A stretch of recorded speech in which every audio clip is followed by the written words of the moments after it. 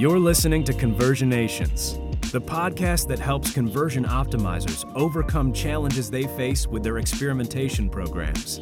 Brought to you by Effective Experiments, the workflow and project management software helping optimizers make experimentation a core part of their business. Scale up your testing program with a centralized solution and document all your research, ideas, experiments, and results in one place. Learn more and request your free trial by visiting effectiveexperiments.com. And now, your host, Manuel DaCosta. Hello and welcome to Conversionations. This is Manuel DaCosta from Effective Experiments welcoming you to another episode of our podcast where we're going to talk about, well, on this episode, we're going to reveal once and for all the best A/B testing tool on the planet. Cue drum roll. And so, Tim, tell us, who is the best A/B testing tool on the planet? I have the answer right here, and the answer is from the Conversion Nation on Conversionations. The answer is it depends, because that's always the answer for conversion-related stuff. That's a bit anticlimactic. I assumed you would come up with an answer. I mean, every time on forums we get people asking us, we're looking for a tool, and everyone jumps in with suggestions. So on this podcast, we are going to delve deeper into that. But before we go into that, let's do some introductions. Tim Stewart, as you know, has been around for quite a long time now. He's joining me again. He's promised to be succinct on this podcast. But also, we've got a new guest with us, Dennis van der Heyden. Dennis is the CEO of Convert.com, which is a testing tool. So why did we invite him? Well, we'll learn more. Dennis, do you want to introduce yourself, tell us your story, and tell us why you agreed to be on this podcast as well?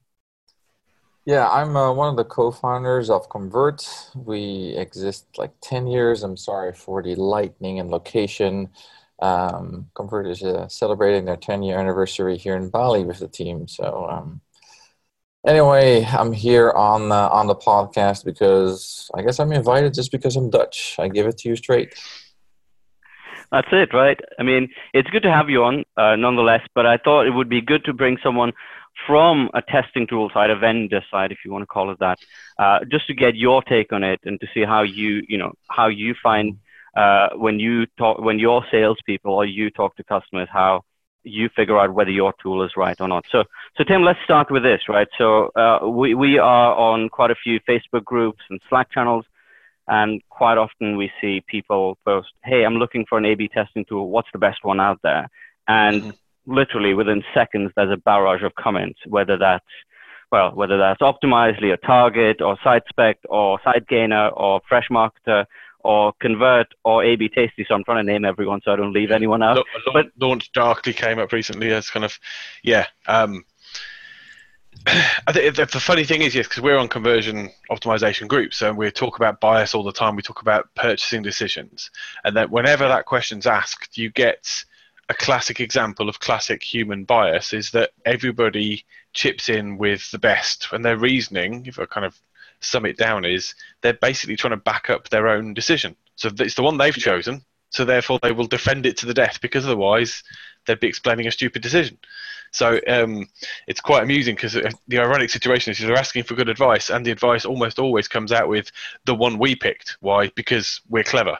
That's summing it down. So the bias is quite amusing. I've obviously got work with SiteSpec. I've done some work with other vendors in the past. I've used most of the mainstream tools, and me and I think a couple of other voices, we quite often come up with it depends, and that's why the answer we gave is it really depends how able you are to make use of that tool. And I think an awful lot of people who jump straight in with their this one because I say so answers aren't actually doing what any good salesperson should do, and what Dennis can talk about is trying to match the solution to the customer, which is it happened today, right? Someone asking for single page application testing, and predictably everyone started recommending their own solutions. Well, the solutions that they're familiar with, I think Dennis. I did that. I jumped into that as well. Hey, look at that support article where you can support SPAs, but most vendors are also on these forums, right? So I mean, yeah, they are. And I think like vendors are biased, if anything. I mean, from an obvious point of view, no vendor is going to be like, hey, check someone else out. But really, from your point of view, Dennis, again, keeping sales out of this, obviously, we're not trying to put anyone over the other. But when you look at, when a customer approaches you and says, hey, we've heard about Convert from so-and-so person, how do you figure out whether they would be a good fit, right? What criteria are you evaluating them against? And we'll come to Tim as well, but I'd like to get your thoughts on that first.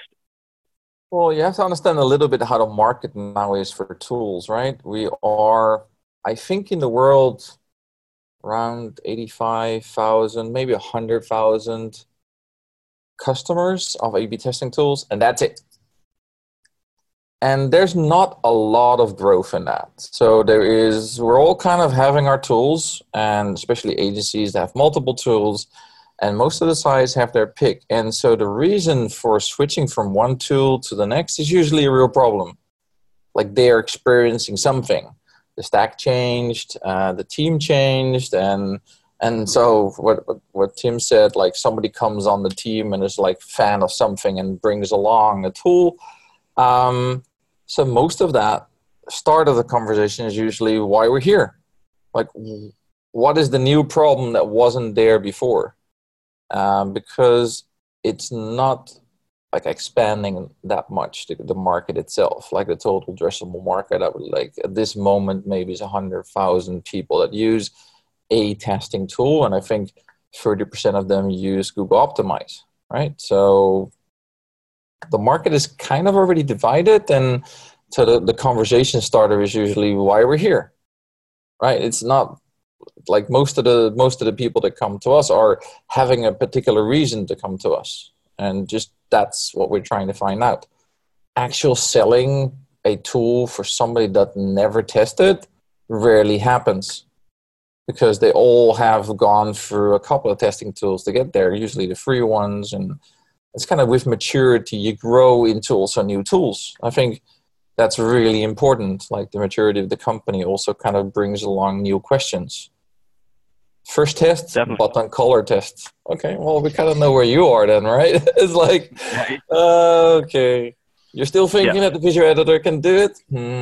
Okay, we scraped that part from our demo already a long time ago, but you want to see it? Sure, we'll pull it up for you. Like I think it's important to know is like ask the question why we're here. Definitely, and I think cost is usually like from what I've seen as well, like from our point of view, selling effective experiments as well, understanding whether we're at the right position to help a customer, but cost plays a big part in it. That seems to come up quite often, generally speaking, when people evaluate tools, because they need to make that case. And so, as you said, 30% of the market might be going for Google Optimize, primarily because it's free, or Tag Manager, or kind of like a hack together solutions. But, as the conversation in the Slack channel today, where someone was asking, they've been using Tag Manager for single page applications. And I think it was Rutger that jumped in and said, hang on, single page applications with Tag Manager, you will run into a heap of problems further down the line. Yeah. And you might want to consider something different. So that's a trigger point where someone is considering, the change forward. What are the key triggers that you would see for someone evaluating a testing tool the right way, right? Again, it might be that they're bought into the marketing, they're bought into the hype or whatever, whether that's an AI tool or whether that's a full stack tool, whatever that is. But really, how does someone objectively figure out whether a testing tool is right? How would you advise them, Tim? Oh, me. Dennis kind of covered it. It's kind of where are they in terms of what they need to test onto their business. So we talk about kind of the stack and where it fits, but the choice between kind of the levels, I think, is where the bigger decision points come. So if you take that transition between, say, you Google Optimize to something that's paid, which traditionally, or kind of traditionally, but the lower end tended to be VWO. Obviously, they no longer offer kind of an entry level point to the same degree, so you've got quite a big jump. Dennis converts it to the kind of the reasonable starting point, price point. But then between those kind of entry level and early professional tools, the next jump up is enterprise. There's a huge jump, kind of 30, 40, 50,000 pounds in terms of kind of how much it's going to cost you annually. So the decision point quite often for moving between tiers is much, much larger. There's much more things. There need to be committed budget. There's a goal in mind. They've got a new stack which they won't be able to do their old school testing on, where they are as a business in terms of what they need to do. Swapping between the tools within a level, we're talking broadly feature parity for most of them. The limitations Google's got on Optimize do compromise the testing you can do, but if you use any of their tools to their strength, they'll be better than the next level up's tool used badly. I've seen Target used really, really poorly, and people going, we need to swap. Why? And they're complaining about a lack of a feature, and I know that it supports that feature. It's just they've never read the manual, or the feature isn't, Dennis was saying, a drag and drop WYSIWYG option. You actually have to get into the code, and to them that's a failure. Whereas to most people that would be like, no, there is no way to drag and drop this. You have to code this, and you have to code it properly, otherwise it doesn't work. So a lot of the time, the problem they're trying to solve, they're hoping to buy a tool that takes away that problem, but the problem's fundamental to where they are as a business. And quite a lot of that chopping and changing you see will continue to happen until they address the root cause of kind of how well set up they are to manage the level of testing that their ambition says they should be doing. So it's not, I don't think it's in terms of it's not necessarily just this one feature. I think it tends to be the bigger groups between how seriously do we take testing. And once we're at a serious enough level to warrant a tool where we can have a long feature comparison list, I think if you used any of the kind of the big enterprise tools to their maximum, you're going to hit pretty high limits, but there will be limits. If you're using any of the kind of the middle tier tools, then they're going to be limits as well, but they're going to be different. And it may well be that you could never touch the limits of some of the middle level tools within your business. You don't have the coding skills to push it past what it can already do. But the envy of a nicer reporting suite or whatever you think is going to be in the enterprise tool makes you upgrade. So I think the decision points and the costs and the kind of weighing up and pros and cons, people dress it up in terms of, I'm trying to make a logical decision. But what I see most often is an emotive response. As Dennis said, they're annoyed with their current provider. That's why they're swapping. It's not necessarily going to give them better features. They feel like they should be doing grown-up testing, so they're going to dump the cheap product that they don't use to its maximum and go to an enterprise product that they can't even see the sides, let alone touch, but we're on an enterprise tool. And that's probably not appropriate because it just massively jumps up your cost base, but you're still not leveraging the value back out of it. But most people won't look internally as part of their RFP to go, what are we capable of using now? They'll look externally and say, if you can fix, if you can do this tick list, then we'll have a competition on price. And seeing as they all go tick, tick, tick, tick, tick, it just becomes that negotiation piece. And quite often the people who end up using it don't have that, don't end up with the solution they ultimately need. Let's come to that quickly. Dennis. Sorry. No, I was like, this is interesting because the RFP part, you mentioned it, is do customers on enterprise level actually use the RFPs properly? Like when I see one rule like, bye, we're not going to go and do them. No. Like RFPs, because I look at RFPs and look at the first four lines and like, I know where this is coming from. I know what provider provided this because based on the first four lines of this RFP. So how does that work on the enterprise? Because I think you're dealing more in that area. Have been. I've dealt.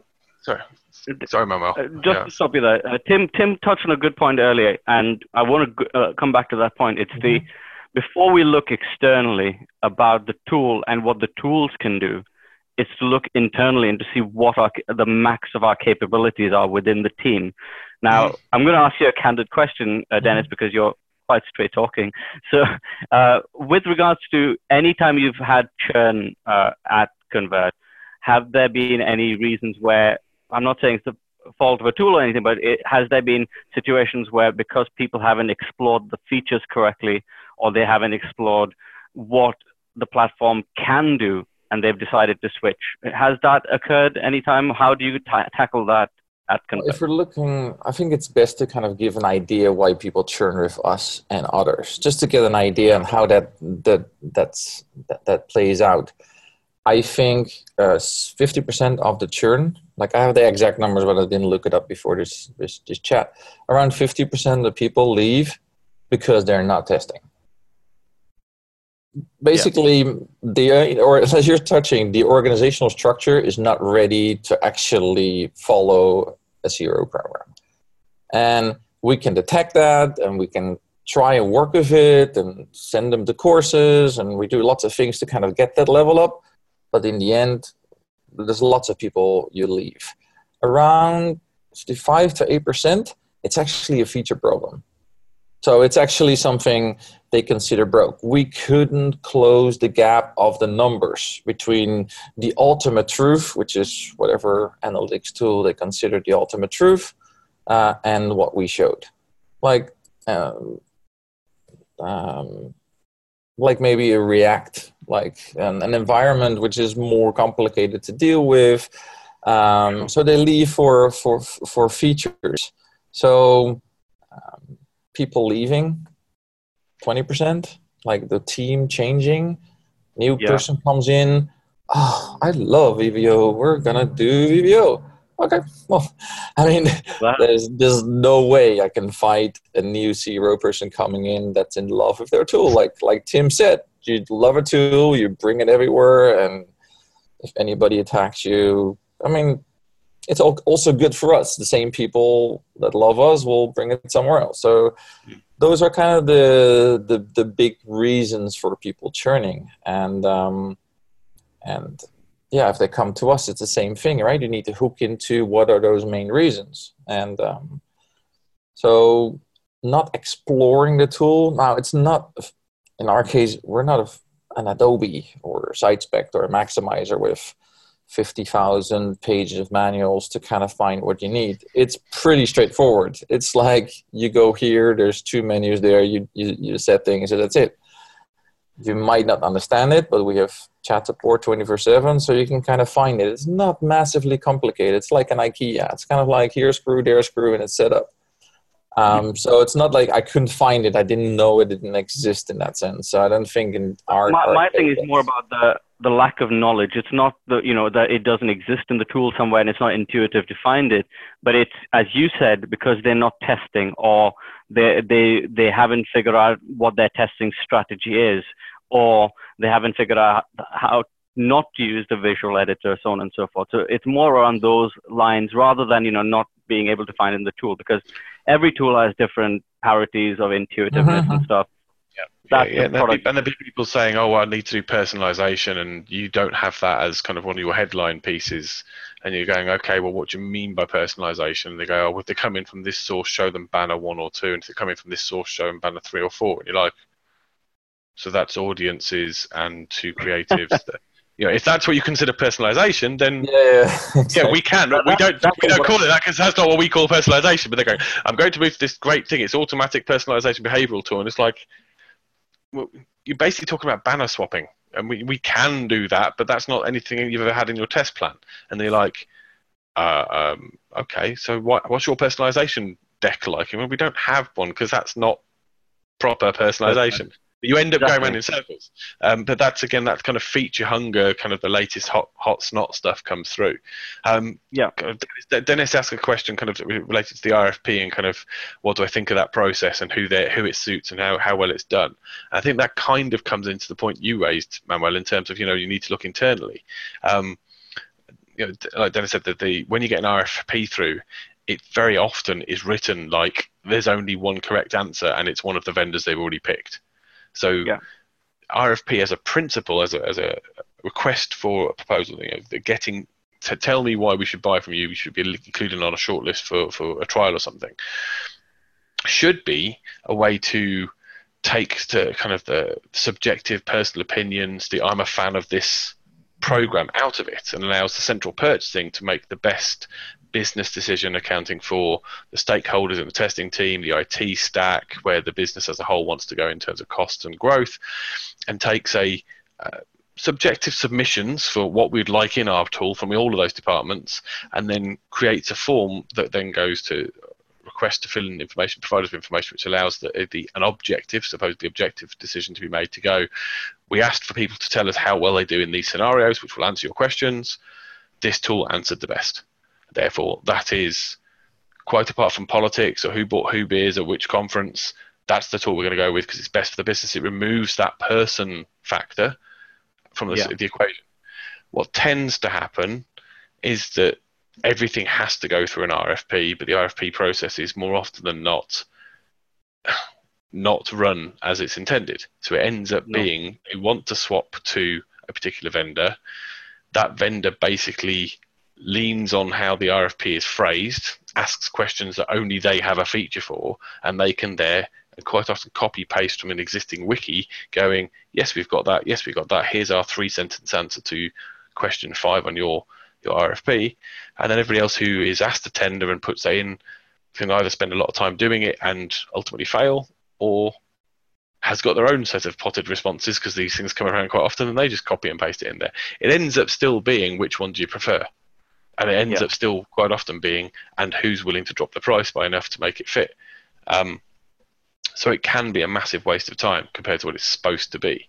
But it's kind of the way, it's a dance we have to do at the enterprise level. That's kind of how all purchasing decisions tend to be routed above a certain price. And why do I say that relates to the internal stuff? Is because quite often you're also seeing, if you're not seeing a vendor's footprints all over it, you're seeing the IT department's footprints all over it. You've got a bunch of really highly technical security questions which are not relevant to the sort of access you'll have for a testing tool. Sure. And they're demanding what you must show us that you've got this, FBI certified storage for all the names and email addresses you'll be collecting. And you go, we're not collecting any. It's in our terms and conditions. You can't do that anyway because that's. And they go, yes, but we have to be able to visit your servers twice a year. And you're like, I don't know. Go speak to Amazon. Ask if they do like a factory course. But it's obviously patently being written by one department to serve their tick boxes because they have to do, and I'm taking the mickey out of IT, but they have to do compliance. They're legally required to have this sort of storage. They have to be able to be audited on this stuff. So any vendor they have permission in their system or potentially could has to pass the bar that is their own minimum target standards, etc. And sometimes it's marketing, and we must be able to do banners and integrate with AdWords and integrate with Criteo. Why? Because that's where we care. That's where we spend our time. The landing page stuff is just kind of a nice thing we're adding onto. So you can by reading the RFP, kind of interpret where they are in the business in terms of whether the CRO people actually had any say at all as to what features are in there and how it works and the problems they've got with current stack. So a good one can be very informative. They can actually kind of outline saying, we've got this, how would you cope with that? It becomes more like a job interview. If you're presented with this problem, tell me 3 ways you could handle that. And that then does make that kind of drawn out conversation actually turn into something that's very, very clear because they write down, here's what I plan, here's where I'm at now, here's the problems I'm having. Your job will be to provide solutions for this. We have concerns around this, and we'd like to understand a little bit more about the overall ecosystem in terms of support and escalation and SLA and living with you. And that is a valid use and a valid use case. So whilst I'm being dismissive of RFPs and saying actually quite often they're giving you a mirror as to how internally they're not really thinking in a CRO way about their purchasing decision, the RFP principle, the idea of doing that would be the same sort of thing I'd advise to people when they're going, before they post in a forum going, what's the best A/B testing tool, is to ask themselves those questions. Kind of do a mini RFP document for themselves. Dennis, I'm sorry if I suddenly encourage all the one-man bands to suddenly start doing RFPs. Stop. But I'm not saying I'm not saying to make the vendor do this. I'm saying make yourself do this. Yeah. Dennis was saying, make the person do that. Yeah, what are we using this for? How well are we using it? Do we think we could do what we're aiming to do with this tool? If not, what are the blockers? of the tools out there, do we know any of them? Don't know of any of them could solve those blockers? Is the cost and the technical cost? Because don't forget, these more advanced tools need more advanced coding. Yes, you can WYSIWYG what you like, but effectively, if you're going to start doing really complex multi-step, multi-condition SPA state-aware tests, you need somebody who knows how to code that, because you're going to be doing variants that are more complex than your existing site, because they've got to sit on top of your existing site, not interfere with it, but also be different enough to measure. That's not a WYSIWYG kind of job. That's, if you build technical that WYSIWYG, cost. Yeah, technical costs, technical stability, time, speed of testing. So can you handle the truth? Can you move up to that next level, or can you just work better with what you've got? Can you plan your roadmap to be a more Google optimized mentality roadmap? So we go, look, for the next year, we can't do the sort of tests that Optimize doesn't cover, but we have got a stack of tests we could think of which would be valuable enough to keep testing for a year. We don't lose momentum. And if all of those tests are useful to our further growth, then we can easily or more easily justify a paid solution that hasn't got 5 tests concurrent limit, or hasn't got you can only A/B switch this, or hasn't got a 3, I'm trying to think of the Google optimized limits, hasn't got a problem with integrating with our CRM stack like Google Enterprise does because BigQuery, whatever. But these are questions you want to ask yourself before you start thinking, what's the best tool? Going, well, how good am I?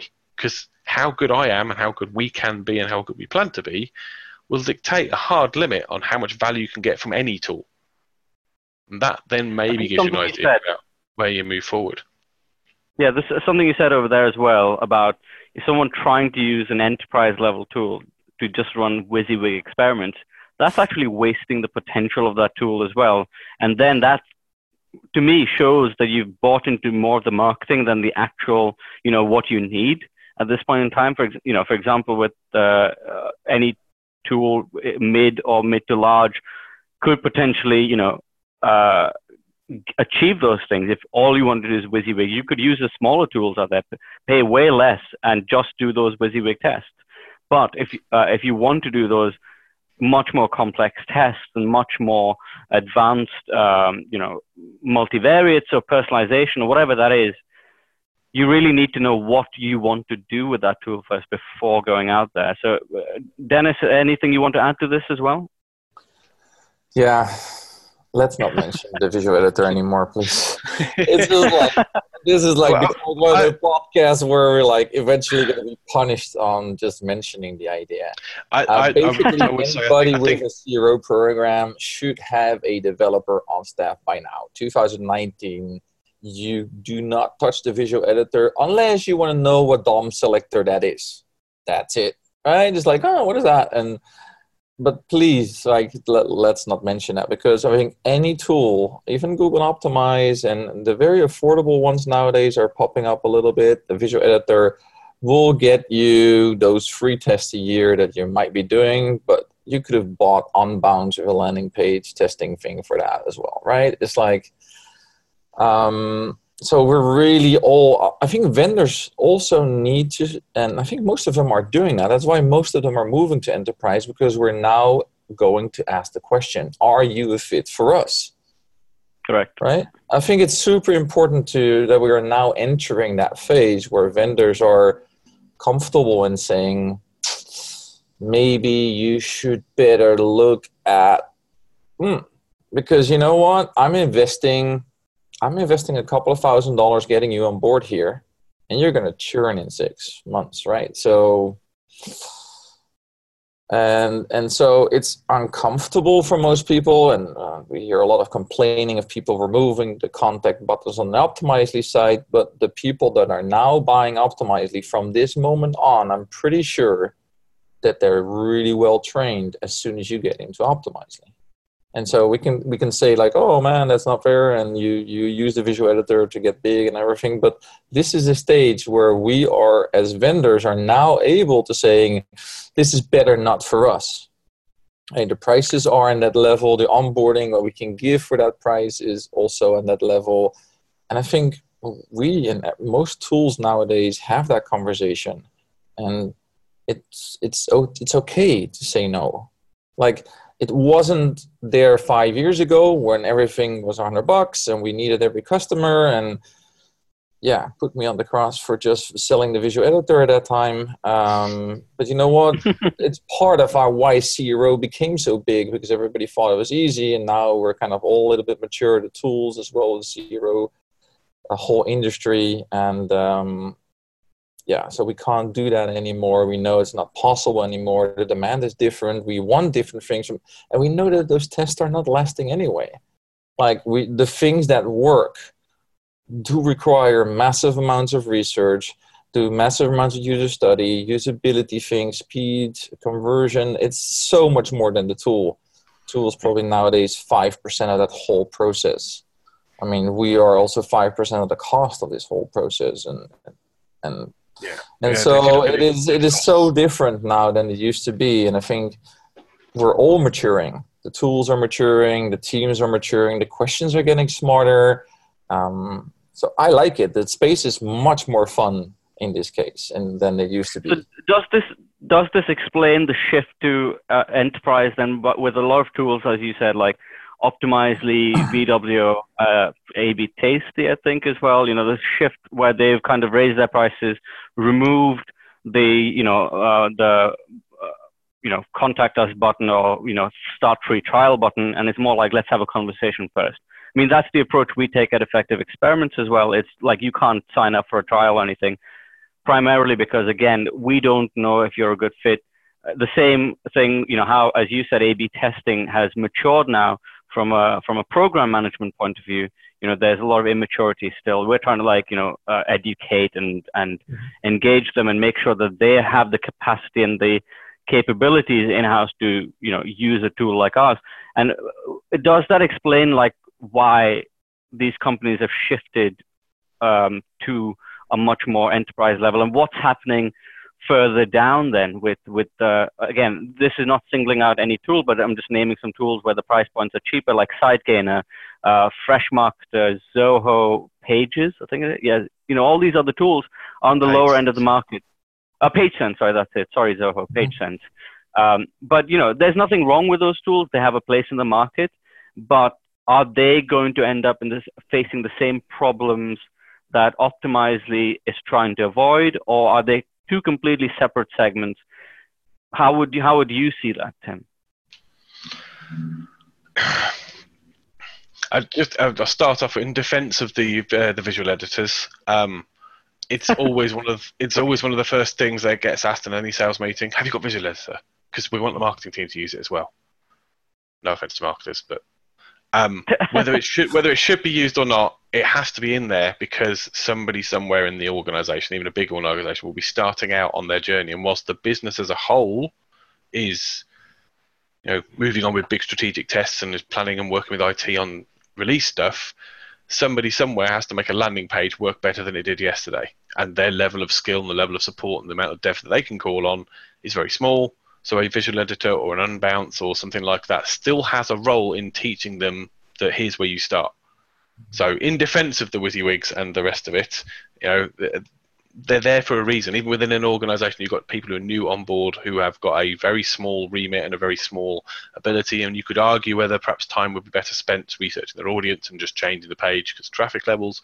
But surely tools like, if it's just WYSIWYG and landing page stuff, like as Dennis said earlier, tools like Unbounce, for example, might be better suited. I'd class that in the same thing. It's same as like Crazy Egg and Decibel Insight both call themselves conversion insight tools now rather than heat mapping, and it's in that same area of, it's because frankly that's what you are getting. You're trying, the numbers tell you there's a gap. Watching somebody's session replay gives you an idea as to why there might be a gap. Testing then goes, right, here's our potential solutions for the gap we're trying to fill. And that all kind of fits into a wider piece. And I think we're experiencing the same sort of diversification as we've seen with SEO. SEO clearly breaks into kind of content, technical SEO, and internationalization. hreflang is its own specialization, and you've got e-commerce specialists and travel specialists and anti-spam and pro-spam specialists. You can put SEO under one big umbrella and call it that, but there are many different disciplines and many different levels of maturity within that. So your question about are we seeing everybody moving enterprise, are we seeing it there? I think to a degree we still do have a market where the potential is growing. I think the point both you and Dennis raised about the cost of acquisition, cost of retention, is if there is a Cost of natural training. fit. Yeah, cost of training, because even if it's not live chat and it's not training sessions and webinars, like people heavy, it's lots of FAQs and managing forums, and that's still quite intensive to create. It's intensive to update, because if your product's moving on fast, your FAQs and your how-to documentation is out of date pretty much as fast as well, and that creates a massive overhead. So you need to be able to spread that cost, and if you spent X amount of time creating this asset, building the tool, boarding people, so then they turn up and don't do their homework. They weren't at a stage where they need it badly enough. They aren't spending weekends revising and working. They're just going to go press the button. Money didn't go up. I'll try a different one. When you've got that level of kind of loyalty, it needs to be a low cost, low barrier, low risk for the supplier. So, but if we look at the way other tools, other markets have gone, there's still, as much as you've got your big enterprise level suites, you're still going to have the guys who do the one bit, just the bounce pages, so just the email mechanisms for A/B testing. I just do testing. That one part of it, not having personalization, behavioral, etc. That's something you can automate, can make cheaper, can only permit people to do tests that are WYSIWYG friendly, because then you can do volume. So although you can't make it per person, your human interaction remains quite low, because you don't need to. You can automate it. You're expecting churn, but as long as you can be useful to somebody for 6 months, that's the period in which you make your profit. It's that middle patch that's the tricky one, because there is that big jump between free and basic, and should we call them pseudo enterprise? I wouldn't necessarily say they're enterprise level in terms of quality, but they are pricing themselves and selling themselves that way because it suits their marketing. We're enterprise level only has got more kudos than you can buy us for 50 quid a month up to 1,500, and that also helps them in terms of being included for RFPs. Until Optimizely and Vidyo, the rest all started putting themselves forward as we are an enterprise tool with enterprise level sales and after support. They weren't featuring on many RFPs you'd see coming across your desk. You'd get the big three, and then let's chuck a cheap one in as well. And it was who got to fight for that spare spot at the table. There's a marketing position piece, but there are companies out there who don't plan to do that. They plan to be mass market. They don't ever want to be they don't plan to hire the sales force it requires to maintain that, the customer service force it requires to maintain that.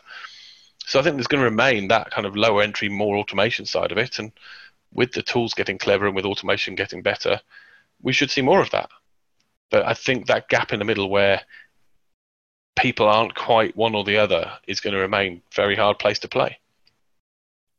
Well, that's interesting to say that. In terms of the enterprise aspect as well, for people, again, kicking off that, they were on this cheap plan and now the prices jumped up quite a bit. It's quite significant. I remember many years ago when I was consulting, Optimizely was about £33 a month or something. Yeah. This thing, really cheap. And then all of a sudden now, I don't know what their current pricing is, but really expensive, right? And Dennis, you said, price and application. And I think there was also some price discrimination that was brought up somewhere on some forum about how VW's pricing could be, again, this is not saying anything against them. That's their business strategy. It makes sense for them. You're off everybody's Christmas card list this year, mate. I know, man. Tell me about it. People are sending me hate mail next. But I'm trying to keep it as unbiased and really take everyone down at the same time. But in terms of the future of where this goes, so rather than just saying, they're going enterprise, will we see some kind of tools becoming more specialized in certain areas? As you said, within SEO, you're seeing those tools, being specialist in certain areas. Will we see tools like that? To be the case. I think we'll see people who struggle to be, jack of all trades. So we'll see at the lower end, what you'll get is a collection of things that do one part of it. And then people can assemble those. So kind of Zoho and its suite idea, modular, Basecamp, and those guys, they've got the same modular bit. We can bolt on something extra, and that's actually is how it works at the enterprise level. You can get the basic version of Target, and then you can get Target Plus with all the tools and data warehouse attached and a certain amount of storage. So that kind of, dare I say it, Ryanair style pricing that works in terms of right, the entry level for the bit you need is fine, but if you want an extra bag check, it's going to cost you. That's kind of where I think most of it will go. But then that kind of comes back to what I was saying earlier. If you've written down which of those features you want, you know whether the personalization add-on or the MVT upgrade is something which you're going to use and can get value from. And so that the whole market becoming more mature, but also kind of the lower end of the market understanding that for this thing, we have to pay more, because we can't have a cheap or free tool that does this, because technically it's harder. But even if technically it wasn't harder, we need somebody in-house, so we've got salary and kind of overheads, to have somebody who can actually run that level of testing. And that growth, that improvement, is it's not a high growth market in terms of size. It's a high growth market in terms of how many people are capable of doing better testing. And where it was maybe 10% of that 100,000 were doing what I'd call really good testing 10 years ago, 5 years ago, we're now maybe talking about 40% who are doing a good job. So the need for a better quality tool, the need for better organization, and frankly, obviously, effective experiments, the piece I see that's missing and not done well in all of them is that kind of structuring that learning, is that writing down what we learned. The value from your testing is what you learn from testing. And very few of them have got anything that's anything more than a token kind of document store, nothing approaching a workflow process. And tools like effective experiments I see as part of kind of the module ecosystem. And much the same as I see with SEO. You've got SEO tools that are great for crawling sites. You've got SEO tools that are great for monitoring keyword position. You've got SEO tools that are good for technical analysis on page load and speed and where's the best place to put your CDNs, etc. There's no one tool does all of that very well. The enterprise level, you have somebody buys 2 or 3 enterprise level tools for 2 or 3 enterprise level jobs, and they work because they stitch those bits together. And at the bottom end, you'll see somebody who's got a one size does everything tool for $100 a month. Not very good at any of those, but it does all of it, and that's what they need is breadth, not depth. And I think that's the same way our market's already moving. And what's missing, even if you look at the middle. Yeah, even if you look at customer behavior tools, Hotjar comes up as an example. They're a tool that does everything in terms of heat maps, click maps, session recordings, and stuff. And then you've got someone like a company like FullStory that just does session recordings and just that. And again, I've seen people, people swear by Hotjar, and there are people that will be like, we prefer this one for session recordings only. And you've got things like Content Square that does a little bit of both in terms of it will do tracking and it will do A/B testing. I don't know laws in this country, but it's got A/B testing capabilities for pages. You've got Hotjar does form tracking and form optimization reporting or basic funnel reporting. Then so does something like Mouseflow. And then you've got something like Formissimo. And even Formissimo as an example being much more specific to form analytics. But the question then becomes, from a marketing point of view, from a CRO point of view as well. And again, we've had companies like VW and Optimizely also offer program management tools. And we had the inverse question from customers saying like, hey, when are you coming up with your A/B testing solution? And it was like, never, probably never. Well, that's a different market to attack. And there's so many better players than us.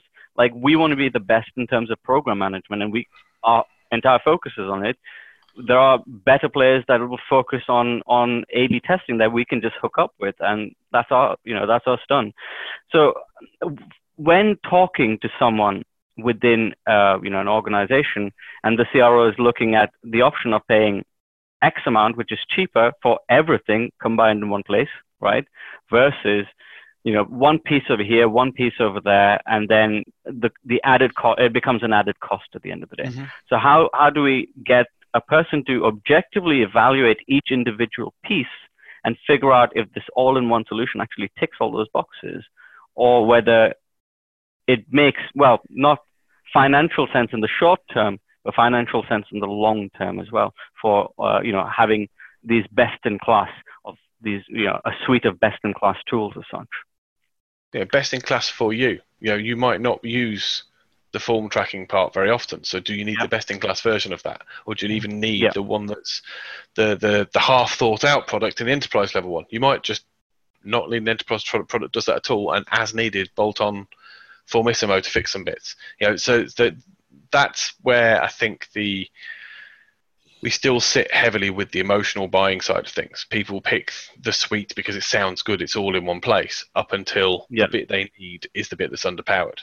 And you can't know what you're going to need it for until you are planning that part of what you need. So you end up with these RFPs that say, we plan to do everything all the time at massive volume and we'll grow team by 30 members this year. And as Dennis says, the main reason people churn is they said that, they didn't do any of that, and it's sat there being paid for but not used.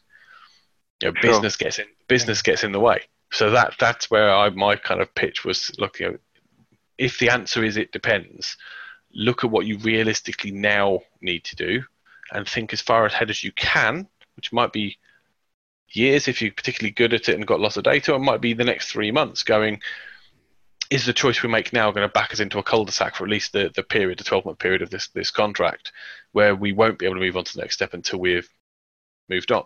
At that point, maybe spend a bit more time, but people spend so much time in kind of analysis paralysis and a lot less time getting on with doing stuff. And that more often than not is the thing that makes it fall down. Whatever level they're at, is the get on and do stuff part is the bit that's not actually being optimized. It's the we can pretend we need to think about it and overthink things too much side that's engineered to hell. But the level which people are at, I don't think you'll ever get that perfect utopia. Certainly no other market I'm aware of has done that without the sort of monopoly that people reject wholeheartedly. Think about what works together. You've got the Adobe ecosystem, you've got the Google ecosystem, you've got the Microsoft Office 365 ecosystem. Think about how well Word and Excel and PowerPoint all work together. Yeah, that wasn't chance, and not everybody needs all of the tools in the entire suite. But you are in that cable movies or cable package thing where you've got all the channels you want plus about 50 more you don't care about. But that's it. That's how they do their business model. But because they all talk together, people accept that and go, oh, added value I didn't use. When it comes to purchasing multiple suppliers, multiple vendors, some of that comes down to business policy. It may be the best in breed is best in breed because it is one of each, but they go, you've got budget for one tool that does some of this stuff. Sure. You have to build your test plan accounting for what you're limited by, be that the tool, the people, the skills, the capability, the capacity, and make the most of what you've got. Cool. Dennis, what are your thoughts? Well, I think it's important what Tim said in the sense that I think all tools are valuable, and it's kind of the people that are in a particular stage and they pick the tool.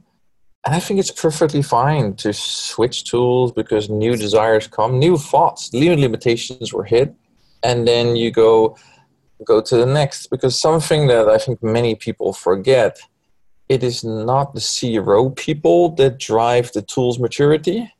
It is the finances behind the SaaS tools that drive where we're going. So it's not because the CRO market is changing that Optimizely or EB Tasty or VVO are going a particular enterprise market.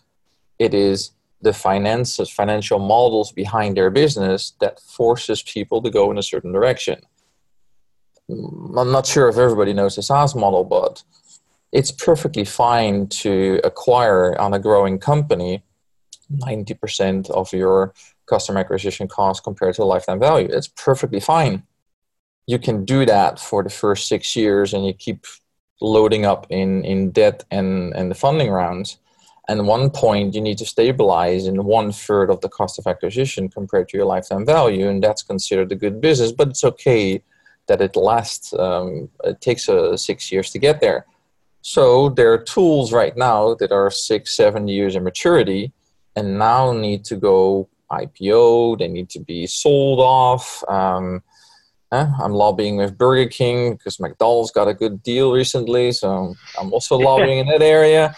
No, it's about the financial models, and I think that's super important to know, like why a tool goes in that market. And as CRO specialist, well, you all think, because I'm not a CRO specialist in any means compared to our customers, but I look at the finances of a SaaS, and I'm like, wow, my CAC is significant. Why? Because everybody's switching. The new users of A/B testing tools are kind of like growing very, very limited. So we're now switching.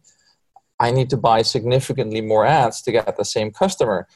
How do I pay that? Oh, my customer really will stay with us support. Okay, 24/7, 365. Yeah, that's ching. So my total price goes up, and I can only afford people that come to us for a particular price. And everybody has that same problem. I mean, Zorget, when it was sold to, I think, to Zoho, right? Or no, that was Fresh Marketer. It's now Fresh Marketer. Fresh Desks. So the Fresh Marketer. Fresh Desk is now Fresh Marketer, right? Zorget. Anna, if you look at that story, how the acquisition went, it was super interesting for me. It's exactly the story. They had like $3 million on the bank, still there, just funded, and they sold anyway because I think the realization is it's a really expensive market to acquire a happy customer for somebody else. It's just not going to happen that easy. So it's just like we're Convert, we're not that funded as we're just waiting until you are in that 5% range that something broke somewhere else. Are you ready for that new tool because you're not happy but Google optimized sessions, whatever, and you don't want to stitch it all together and you just want to. We're just waiting for that. We're creating awareness and then you come and that's it. So my cost of acquisition is significantly lower than somebody else. And therefore, I don't need to go enterprise. So it's not always the maturity of the CRO specialist, it's also maturity of the company and the industry. And so these people go enterprise and there will be new people joining. So we have really cool tools, the Zoho, SiteGainer is there, and Convertise, I think is there. There's lots of people that say, you know what, for our market, we're still perfectly fine charging $200, right? We're working on referrals more than paid ads. We don't have 24/7 add-ons or support. We don't have many hours of onboarding and training. We don't fly in to hug you when your first test is there. Yeah, like we don't do that. And so $200 is what we can do. And so there is a natural growth of SaaS companies. And the same Tim, what Tim said, and what you also mentioned is we're splitting up and diversifying slightly. So there will be like, I go more in personalization. Why? Well, there used to be Kissmetrics and Mixpanel, and we all both went our ways, right? And so in time, it makes sense to go for an A/B testing tool like Optimize for mobile. And there will be something very strong for feature flags, like Optimize is going there, but there's also Split.io there, very strong. So, Splits as well. Like they're splitting off into particular niches. And talking about niches, Dennis, do you want to is that something that Convert is going to be moving into any niche, or are you guys, going to be the same tool as you are right now? What's the future looking like for you? We are adding a different product as well. So something that Tim, like the modular part, is like you add something next to it where people saying, I'm really ready for that. And for us, it's going to be in the direction of account-based marketing and personalization at scale. So that's kind of the area where you'll see different products on this Interesting. year. So that's going to fit with, because you had a very strong GDPR angle for the last kind of year and a half. Personalization on company level, because we can't do personalization on person level, right? That's one of the bits that's lacking in most of the tools is they don't have that CRM link. So if you've got that, that's quite an interesting play. Yeah, it's on account level only because thank you for noticing the GDPR thing is so strong with us that we will never be able to go. I know we will be able to the point where it's like if there's a GDPR question, I was pointing them at you. I went, look, Dennis is much more stuff on this than I have. That's I think quite a strong. Our personalization is in we know everything about you and hey, creepy us. So definitely not in that area. Mm-hmm. So for us, it's that, and it's like it's not going to be heat maps, and it's not going to be programmatic and workflow management of vector experiments. So it's like you have to pick, and some are more broad, like we see A/B testing going in the same direction as VBO with some of the more traditionally more Hotjar products in there. And Hotjar is saying, we're not going here, but CrazyX says, I'm going to hide it, but I'm adding A/B testing right now to it because I can make a couple of bucks there. And so everybody's kind of like setting out what they're comfortable with. And for for the user, it's just like, where am I? What's the level that I'm at? And they're all fishing. They're all seeing which of those new product features gets traction, and if it does, then they'll make more of a fanfare about it. But they're fishing where the market is, and they're trying to see. They're testing as well. They get it by from. They're basically using what we consider to be a testing mentality in terms of let's try it and see how we get on. The problem for the product owners is that's not build a product, and as you two will both know, it costs a lot of money just to build it, let alone maintain it and look after people. I think the lean startup methodology is really good for that, right? So, I mean, you haven't seen it all there, but we have been working with ads. We got some traction on particular topics not. Just going to landing pages. You can start building product with users. And so it doesn't have to be expensive, is it? Like, we don't have to build the whole AB account-based marketing suite for you. We start building with 10, 15 customers. We have a waiting list. We have a beta list. And it's all kind of a very lean startup methodology nowadays. So it doesn't have to be build it and wait. And so I think definitely. So that was more flexible for most tools in there. Cool. Guys, we have run out of time now. I really appreciate you joining us, Dennis. It's now midnight in Bali over there. I hope you have a good time with your team at your retreat. So thanks again for sharing your insights about the state of tools and where the industry might be going with the different players out there. Again, we tried to keep this as unbiased as possible. So thanks for staying, with us on that. And Tim, thank you for joining me again. It's always a pleasure having you on and listening to your long stories. Okay. We'll zip it at that. But for everyone at home or in the office listening to us or watching the episode, thank you again for joining us. The takeaways from this show is really look internally before you look for a tool out there and really evaluate your own capabilities and what you really need out of the solution.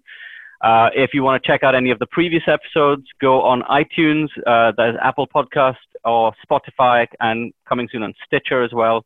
And if you want the videos, you can watch all the episodes in a Netflix-style presentation on our website, effectiveexperiments.com. If you are looking for a better way to manage your experimentation program, do check us out. We will still have that conversation if we're a good fit or not. We're not bypassing that, and we're not selling to you either. But yeah, thanks for listening. This is Manuel da Costa signing off. Thanks a lot. Bye for now. See you all. All right.